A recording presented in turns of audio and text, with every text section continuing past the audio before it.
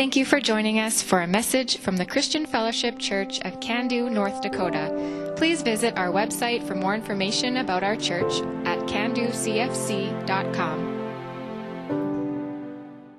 All right. So we're returning to the book of Colossians. It's been about 3 weeks since we've been in here. I was gone 3 weeks ago with the mission trip team.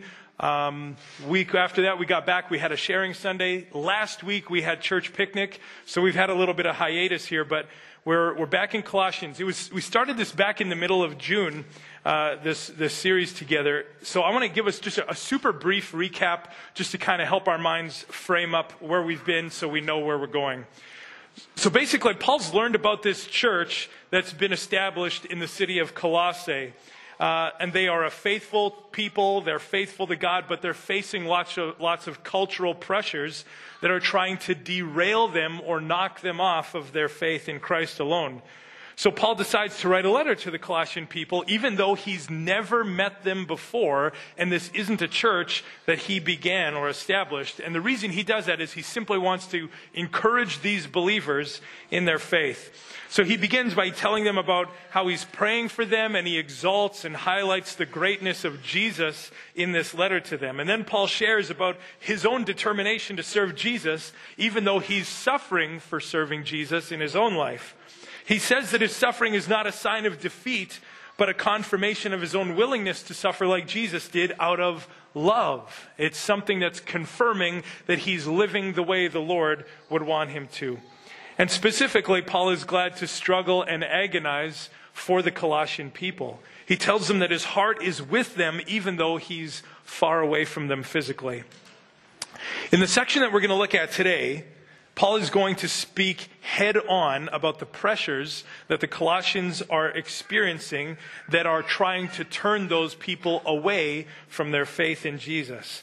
So for us, we're obviously not from Colossae, and we didn't live almost 2,000 years ago when this was written, but here's just kind of a prelude. I think this is going to be a takeaway that we can look forward to in this message.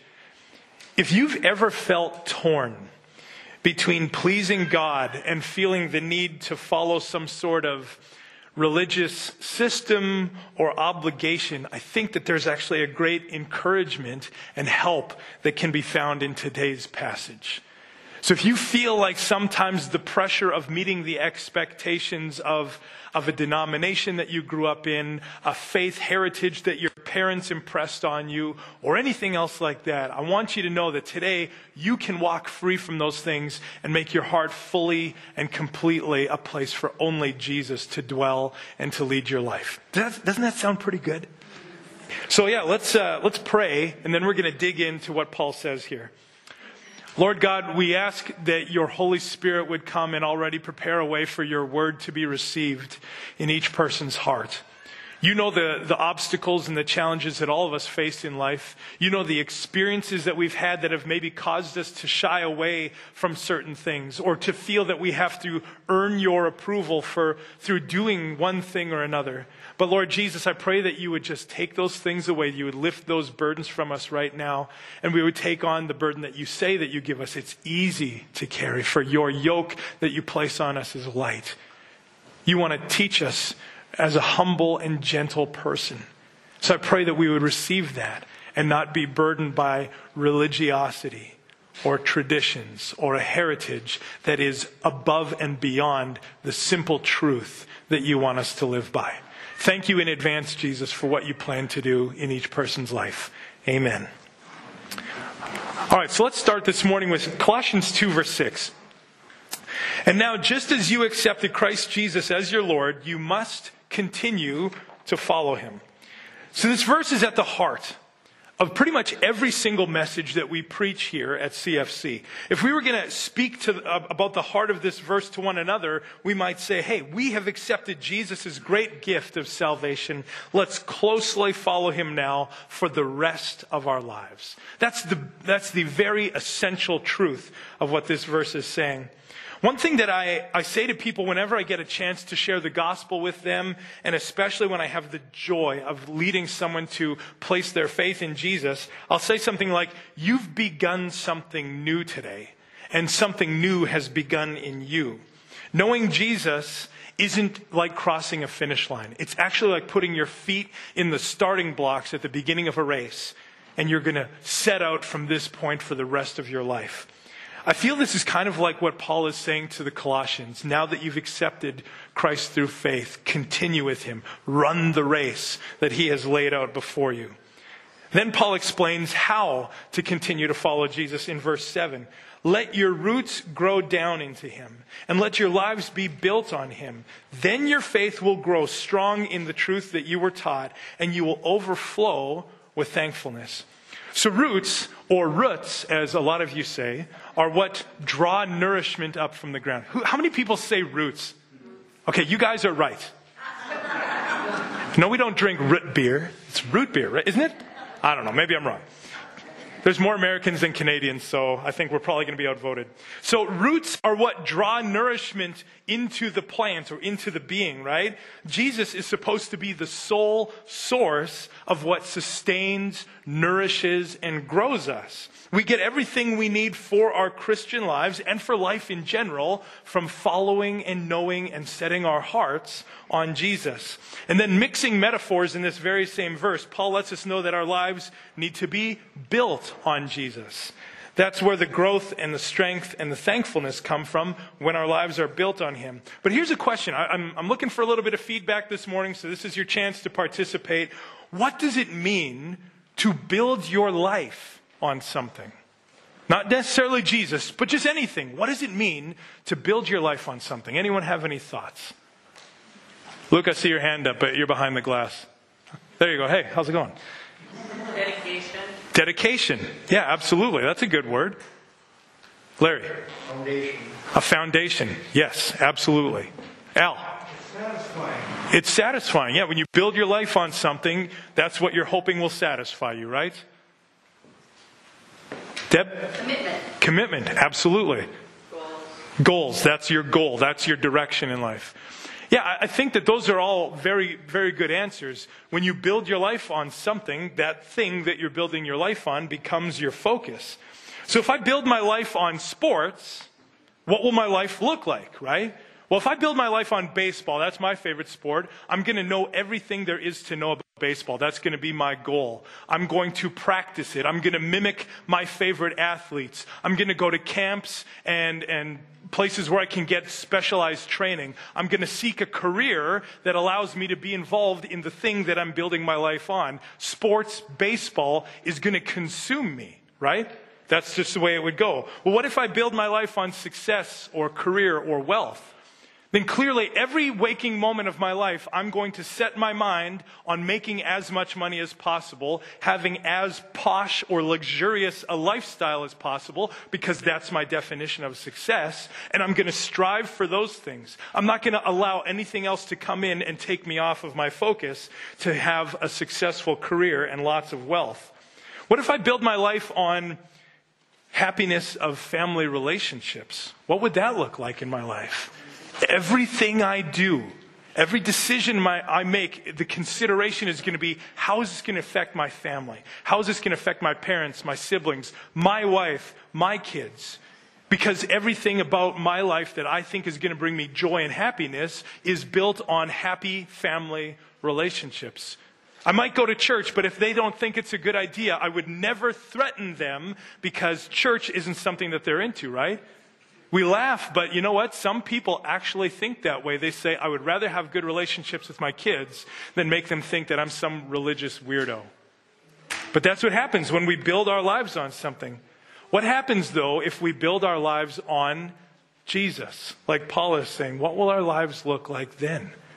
I think what happens is that we say, I'm building my life on Jesus, so every decision that we make, every option that we have, every pursuit that we choose to go after in our lives, we're going to consider, is this going to bring me closer to Jesus? Or is this going to be a wedge that drives me away from Jesus, right?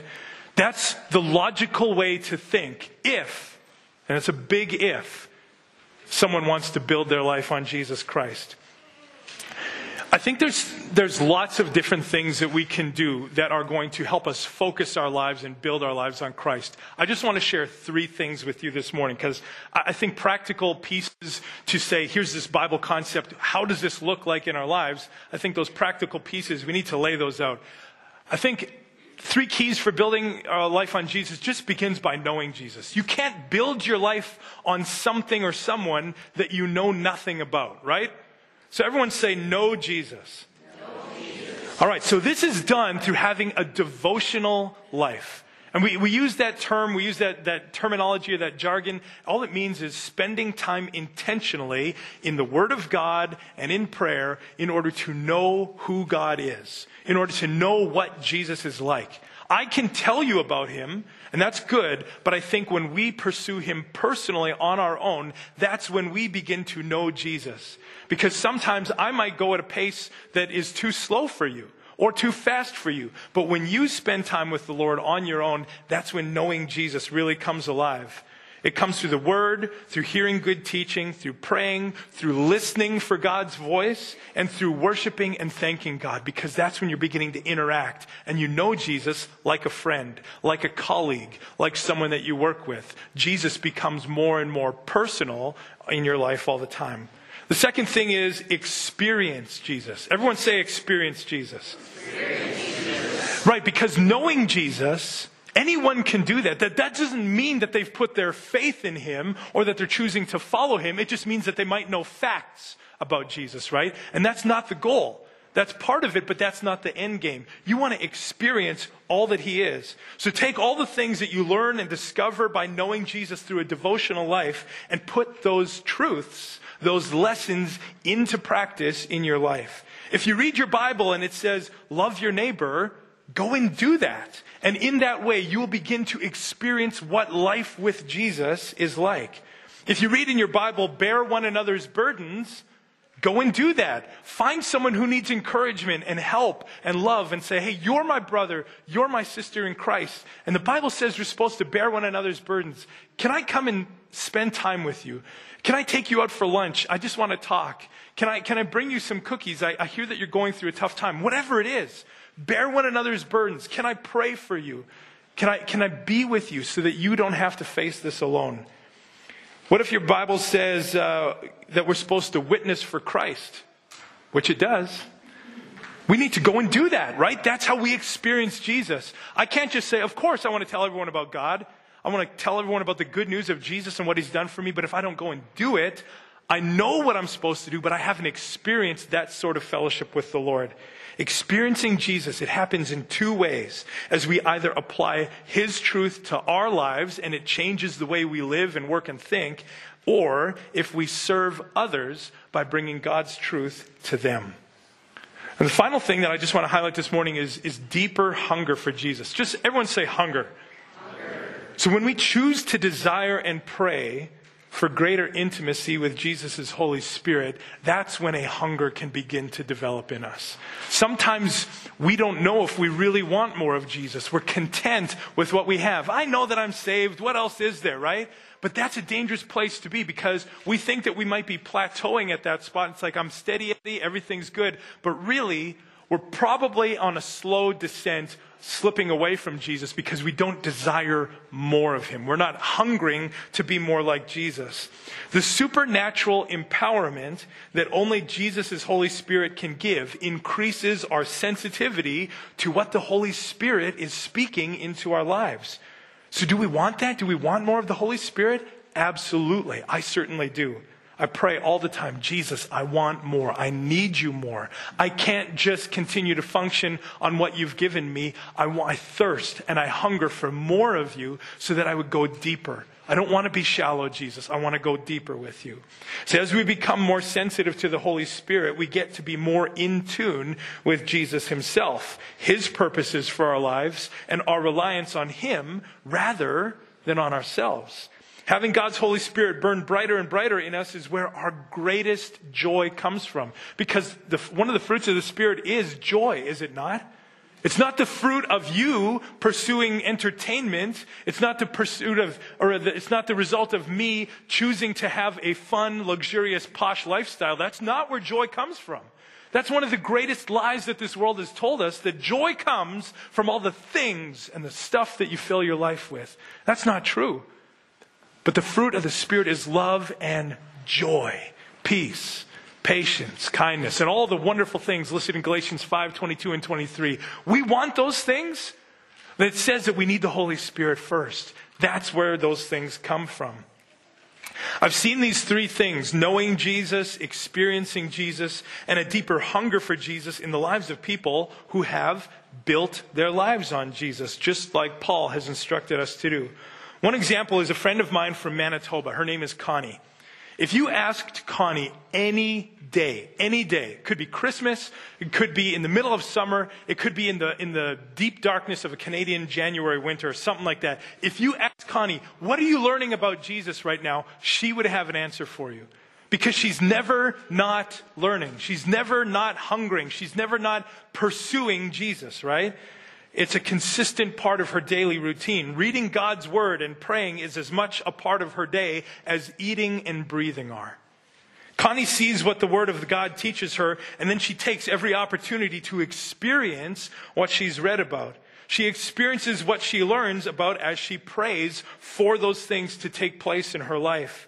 She sacrifices things in her life that aren't helping her grow closer to Jesus. She intentionally chooses to spend time with other Christians because as iron sharpens iron, so a friend sharpens a friend, right? She participates in the church with purpose and passion. She asks questions of other Christians that she feels she can learn something from because she sees something in them that she admires and wants in her own life. She puts her faith to use in regular ways as well. She serves God's kingdom by leading worship in her church. She's been involved in prison ministry to women. She's witnessing in her workplace every week. All this takes place, or as all this takes place, there's this insatiable and deep hunger for Jesus and fellowship with the Holy Spirit that Connie experiences. Connie's life is clearly built on Jesus. She's not a staff member at a church. She's not a missionary overseas. She's not leading a certain ministry in her church. She's just a servant. She's not an influencer on social media. She's a wife. She's a mother. But there's no denying that her life is built on Jesus because she has chosen. She has chosen to make it like that. There's nothing that compares with a life built on Jesus Christ, where our roots are plunged deep into the goodness that only Jesus offers us. So because knowing Jesus like this is so precious to our faith, Paul begins to warn the Colossians when he says next in verse 8, don't let anyone capture you with empty philosophies and high-sounding nonsense that come from human thinking and from the spiritual powers of this world rather than from Christ. So this word capture in Greek, it means to kidnap someone or to lead someone away from the truth. Now, when I was a kid, I was in kindergarten, grade 1 and grade 2. It was like the late 80s. And we were always being taught in school, hey, stranger danger, don't get into a car with someone you don't know. Does anyone remember those campaigns? Yeah. Oh, yeah. Children of the 80s. I love it. So I remember things like they would warn us if someone asks you for directions and say, hey, can you show me how to get to the park? Don't say, sure, let me hop in and I'll show you how to get there. That's a bad move, right? Just say, you need to ask an adult and back away slowly, all this kind of stuff, right? Or if someone says, hey, I'm your dad's friend. He asked me to pick you up after school today. Don't do it. That's a warning. So these campaigns, these slogans, these teachings in school and on TV, they were warning us, don't get captured by someone who wants to kidnap you or steal you or lead you away from your family or a place of safety.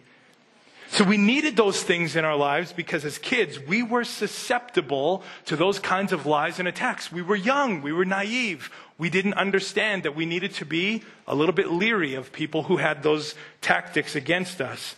It was our physical safety that was at risk. And Paul knows that the Colossian Christians, they are susceptible to lies and tactics of the spiritual world. Their spiritual well-being was at risk if they were led away from faith alone in Jesus Christ. So it may sound like Paul then lists in verse 8 here, a couple of things that can capture us away from Jesus. But really, these things that he mentions, empty philosophies, high-sounding nonsense, human thinking, and spiritual powers of this world, they all mean one thing. The ideas stemming from rules-based, obedience to the law style religion.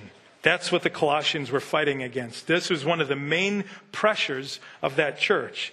People who promoted faithfulness to God by following Jewish laws and customs, or the Roman and Greek ideas about multiple gods that many of the people in the Colossian church also grew up with. But Jesus isn't focused on those kinds of things. Jesus is his heart and his focus is never on outward conformity. That's what religion tries to achieve. Jesus instead, he cares about inward renewal and transformation of our hearts. Jesus is all about love and grace and mercy and trust and hope and forgiveness. All the components that create an excellent relationship, not just a legal understanding between him and us. When we first come to Jesus in faith, not by our own deeds, but by trusting in the grace of God, that's very good. But we can get a little bit weird sometimes thinking that we maintain right standing with God by trying to do everything the right way and earning God's approval. When we start to think like that, we have been kidnapped away from the grace of God that made us right with him in the first place. Sure, we can be motivated to live lives that honor God, and there's good deeds, and there's obedience and righteousness, all wonderful things that we can pursue. But we can go too far if we begin to think that only if we conform to a specific ritualistic pattern or doing a certain recipe of good deeds do we maintain God's favor. The right standing we have with God began because of his graciousness towards us. It was an incredible gift. And that gift is what keeps on giving and sustaining us. That gift remains because God's graciousness towards us is still there. The Colossian people had all these human ideas, these religious ideas bombarding them, trying to capture this simple grace that God had given them and stealing them away from that. They were new Christians who had either grown up with Greek and Roman idea that there were multiple gods that all needed to be worshipped, and now Jesus was just another God, or they grew up in a Jewish home being taught that their salvation depended on strict adherence to the Torah, the Jewish law. If we buy into this kind of humanistic thinking, it can uproot us from Christ. Competing spiritual ideas like these are like a sledgehammer that pound away at the foundation that we have built our lives on, and that's Jesus Christ. We mentioned before that the word capture in verse 8 means kidnap or lead someone away from the truth. There's another meaning that it has, which is a little bit more sinister. Capture can also refer to a predator who is carrying off his prey. We can be carried off like victims of a spiritual predator if we begin to believe that we earn Jesus' approval through rites, rituals, and rules. This reminds me of what it says in 1 Peter 5, verse 8. I think I have this one. I don't. Sorry, I'll just read it. Stay alert. Watch out for your great enemy, the devil. He prowls around like a roaring lion looking for someone to devour. Doesn't a predator who carries off his prey remind us of the tactics and the motives of the devil? He wants to sink his teeth into us and pull us as far away from Jesus as he possibly can. The enemy of all Christians, the devil, is a predator. He is lurking in the empty philosophies and the nonsense that come from people who are bound up and held captive by human religious ideas, rules, rituals, and traditions.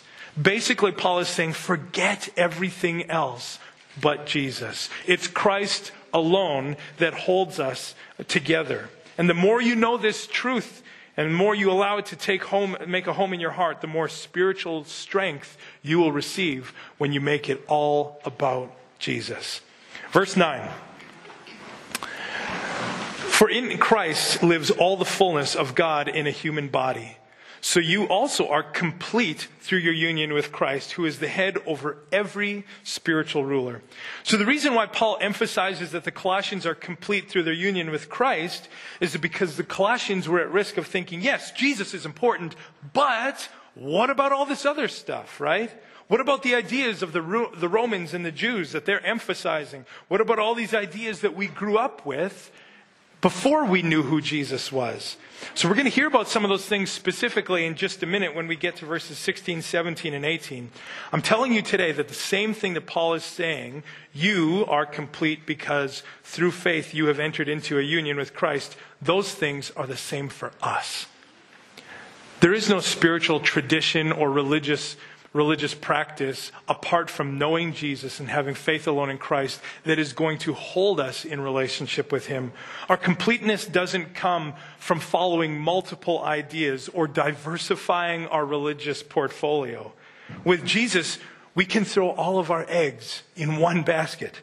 We can put all of our hope in Jesus alone, and we will find everything that we're looking for. Some people that I talk to, and this happens to me very regularly, they say, Jesus is good, but I think that I also need to consider the ways of Buddha and Hinduism and all these other Islamic things that, the world is talking about. I think there's New Age ideas. I think God is me and I am in God and all these kinds of things. It's like, okay, well, that's a lot of ideas. So which one are you going to follow? And how do you know which one you're following the right way? And if you're following all these things, what if one of them says that you're supposed to follow this one only and not the others? Right? So we actually get into trouble when we make God this pluralistic idea. But when we look at the truth of what Jesus says, He says, come to me, right? I am the way, the truth, and the life. All of a sudden, things get very clear when we cut out all other distractions and say, Jesus, I'm in. I'm 100% devoted to you. Paul also says that there is no other ruler or authority, spiritual or earthly, that we need to worry about because Christ is above them all. He is the head of all of those things. And because all rulers and authorities are going to tremble at the feet of Jesus, we may as well just cut to the chase and say, well, if they're all going to bow to Jesus eventually, why don't I just bow to Him right now? In Philippians 2, verse 9 to 11, it says, therefore God exalted Him, that's Jesus, to the highest place and gave Him the name that is above every name. That at the name of Jesus, every knee will bow in heaven and on earth and under the earth, and every tongue acknowledge that Jesus Christ is Lord, to the glory of God the Father. Everyone and everything is under Jesus. So it doesn't make sense for us to consider all those things that are subject to Jesus. It makes way more sense to say, Christ, you have everything that I could possibly need. I'm just going to go straight to you. In verse 11, Paul begins now to describe what happened when we put our faith in Christ. When you came to Christ, you were circumcised, but not by a physical procedure. Phew, right? Christ performed a spiritual circumcision, the cutting away of your sinful nature. For you were buried with Christ when you were baptized, and with Him you were raised to new life because you trusted the mighty power of God who raised Christ from the dead. So here the idea of circumcision and baptism are kind of being related to each other. When we believed in Jesus, He performed a spiritual circumcision in our hearts. He cut away our spiritual identity as sinners, and now we are identified as God's children. We are righteous in God's eyes. When a Christian gets baptized, just like we had here recently, and we're going to have again in August, which I'm excited about, when a Christian gets baptized, it's evidence that they have been changed on the inside. They are dead to sin, and they are alive in Christ. They go under the water saying, I'm dead to who I used to be, and I'm born again. I'm this new person that Jesus has created me to be. Jesus died and came back to life, showing us that we can have new life in Him as well. Paul continues, verse 13, you were dead because of your sins, and because of your sinful nature was not yet cut away. Then God made you alive with Christ, for He forgave all your sins. He canceled the record of the charges against us and took it away by nailing it to the cross. In this way, He disarmed the spiritual rulers and authorities. He shamed them publicly by His victory over them on the cross. Don't you love that? I love that part. He shamed them. It's like, you guys think you're going to get the best of me? Watch this. And He just embarrassed them, humiliated them by saying, what you think is your victory is actually your defeat because I am conquering sin and death today. Amen? Yeah, man, I love that stuff. So Paul is showing why back in verse 10 he could say, so you are complete through your union with Christ. Verse 11 to 15 explain that the completeness of the work of Jesus has been done in us.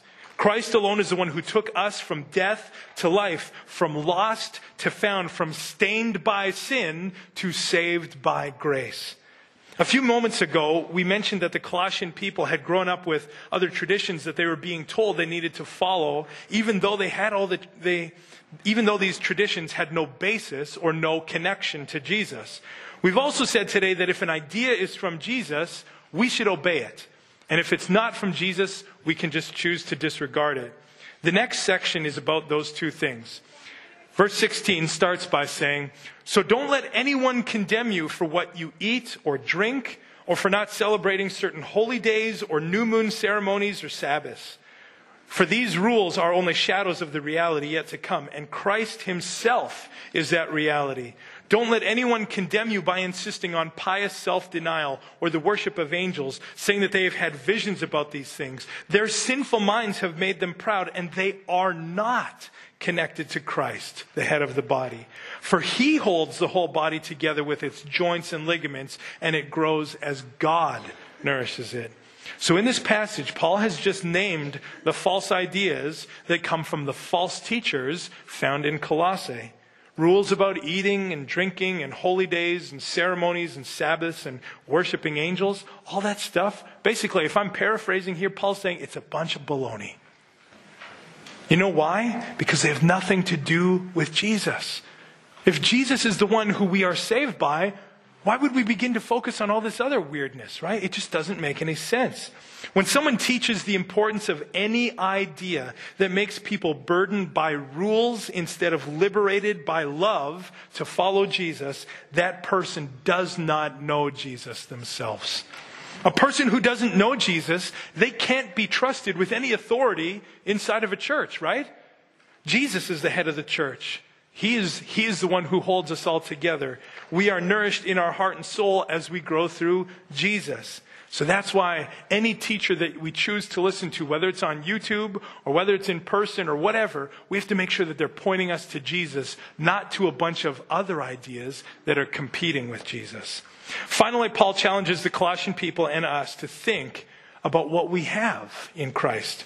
Verse 20, "You have died with Christ, and he has set you free from the spiritual powers of this world. So why do you keep following the rules of the world, such as don't handle, don't taste, don't touch? Such rules are mere human ideas or teachings about things that deteriorate as we use them. These rules may seem wise because they require strong devotion, pious self-denial, and even severe bodily discipline, but they provide no help, not little help, but no help in conquering a person's evil desires."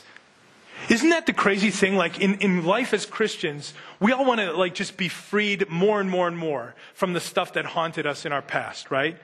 So all these things, this pious self-denial, this worship of angels, these rules and rites and rituals that were being promoted, none of them accomplished the very thing that our hearts long for: liberation from sin and living in freedom with Christ. So that's why the focus has to be on Jesus, because nothing else can help us. Jesus is the only one. He's the one who delivered us initially. He's the one who sanctifies us. He's the one who carries us on to completion until the day that he returns. Jesus himself said in John 4, verse 24, "For God is spirit. So those who worship him must worship in spirit and in truth." Closeness with God. This is important. Closeness with God is always a matter of the heart, not our outward actions, not our obedience to certain things. That doesn't make us more Christian. But when we invite Jesus in to change us, saying, "Jesus, all I want is to be more like you. I can't create that to happen, but I trust that your Holy Spirit is going to work in me. I want you in me. I want you to take hold and lead me, and you'll provide the changes that need to happen in my life." When we give our hearts to God, he works in our lives from the inside out. Religion is all about keeping up appearances, and it works from the outside. No, it doesn't work from the outside in. It just stays on the outside. That's all it could ever accomplish. There's no life or lasting change in the ideas of this world, even if they sound really appealing. 2 Corinthians 3, verse 16 to 18 says this, "But whenever someone turns to the Lord, the veil or their blinders are taken away. For the Lord is spirit, and wherever the Spirit of the Lord is, there is freedom. So all of us who have had the veil removed can see and reflect the glory of the Lord. And the Lord, who is Spirit, makes us more and more like Him as we are changed into His glorious image. Again, it's the Spirit of who? The Lord, right? It's the Spirit of the Lord that accomplishes all these things. Not some earthly spirit, not some spirit of authority that we see in another person. The Lord that makes us more and more like Jesus. That's the Spirit that we're after. So at the beginning of the passage today, Paul said, and now just as you accepted Jesus Christ as your Lord, you must continue to follow Him. We accepted Him by believing in the work that He could do in our hearts by the power of His Spirit. And we continue to follow Him every day as we keep trusting in the power of His Spirit. I want to pause here for a minute. We've gone through this passage. We can clearly see that human ideas, human teaching, all that kind of stuff, rites, rules, rituals, traditions, heritage, all that kind of stuff, that's not what changes us. It's the power of Jesus Christ within us. But there's probably some of us who've grown up in places where we may have been unintentionally manipulated to believing that, oh man, if I don't go to church every Sunday, I need to ask for forgiveness because my salvation is now in question. Maybe we grew up in a tradition like that. Maybe we grew up in a tradition where you can never be sure that you're saved, and you have to always be fearful and groveling before the Lord, because only if you're humble and saying how awful you are will Christ then accept you, right?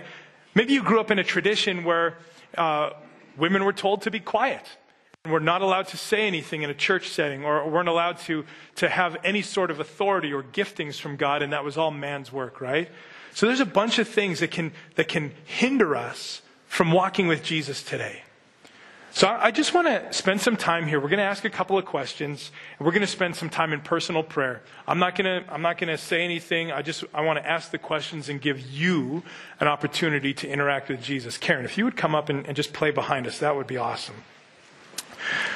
So the question I think that we need to start with is this. Jesus, is there a human idea that I have believed that is holding me back from following you alone? I would invite you to just close your eyes and ask God to speak to you about this. And take mental notes about what He's saying.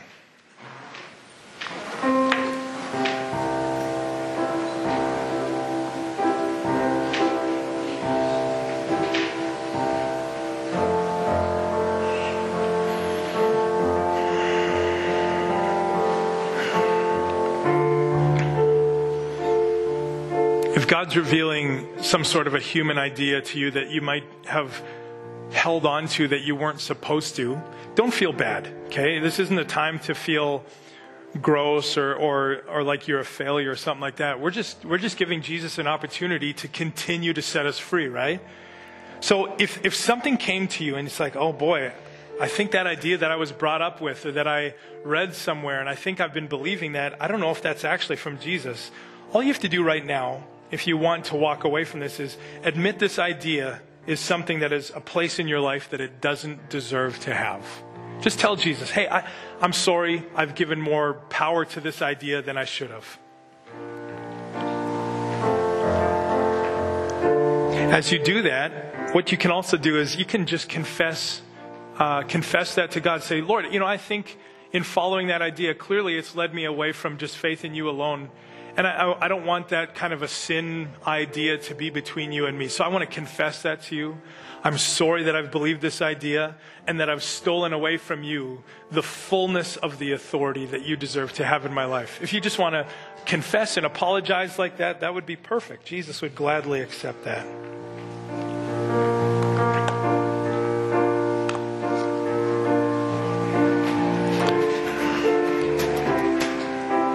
And now in our hearts, as the Bible talks about this, like when we confess sin, there's this corner of our heart that's swept out and it's cleaned, right? But what happens is, if we don't give that portion of our life that's been cleaned out, if we don't give that to Jesus and invite him to fill it, it says that other ideas, other spirits can come and inhabit us that we never wanted to in the first place. So now that you've confessed these things to Jesus and he's forgiven you of your sins and he loves you, why not just invite him, Jesus, come and fill in every crevice in my life with your Holy Spirit. Invite him to come and fill you fully and in a fresh and new way.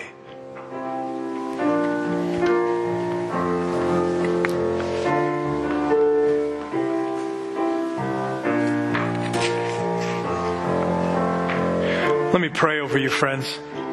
Lord God, we know that in this place right now there are people who are giving over a portion of their life to you that has been stolen, that has been captured, like Paul says, by an idea that was never meant to have a place in their life. You know exactly what those ideas are, and you know that if there's further healing or deliverance that's needed, we trust you, Lord Jesus, that you are going to lead people to pursue that. But in this place right now, for everyone who has identified something in their life that doesn't belong there, they've given it over to you, they've confessed that as their sin, and they've asked you to fill them again fresh and full with your Holy Spirit. We pray that you would touch them deep in their heart in only the way that you. No other human invention, no other human idea has the power that you do. So help us, Lord, to walk with wisdom and revelation that only the Spirit gives. So that when we see foreign ideas, human ideas, trying to conquer a portion of our heart, that we would say, no, that's not from you, Lord. So I will not accept that. And instead I will say, I am following Jesus alone. Thank you, Jesus, that we have this clear message from Paul. And thank you that you are the one. It is your power. It is your brilliance and your love for us that helps us to live in the fullness that you want us to have. Amen.